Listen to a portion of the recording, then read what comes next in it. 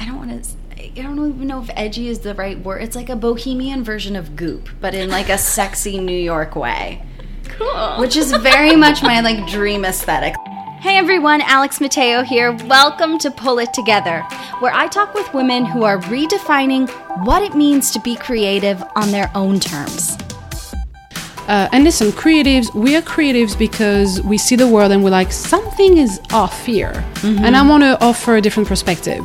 How do I fuck that up, and how do I continue to fuck that up, right? Yeah.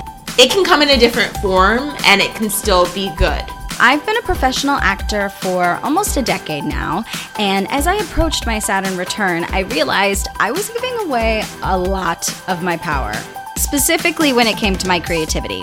And I'd find myself turning to my girlfriends, my tribe, whether that was to vent or get some perspective. And it really got me thinking about the importance of community and how much people gain from just having a conversation. There's a certain type of person that has the gut drive to live in a city like New York City. And when you go out of the city, you're not necessarily meeting those like-minded people as easily as you would. And at that same time that we moved, like my social ecosystem changed, and I took to Instagram. On this pod, we're going to have frank, funny, honest conversations with women who are breaking the mold and debunking myths of being a creative.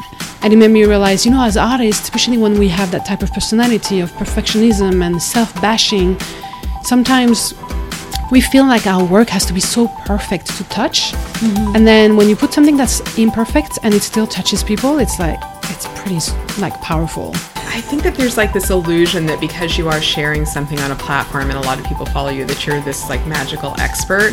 So grab some coffee or wine and whatever feels like it's falling apart.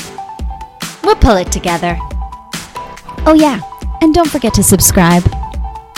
Thanks, guys.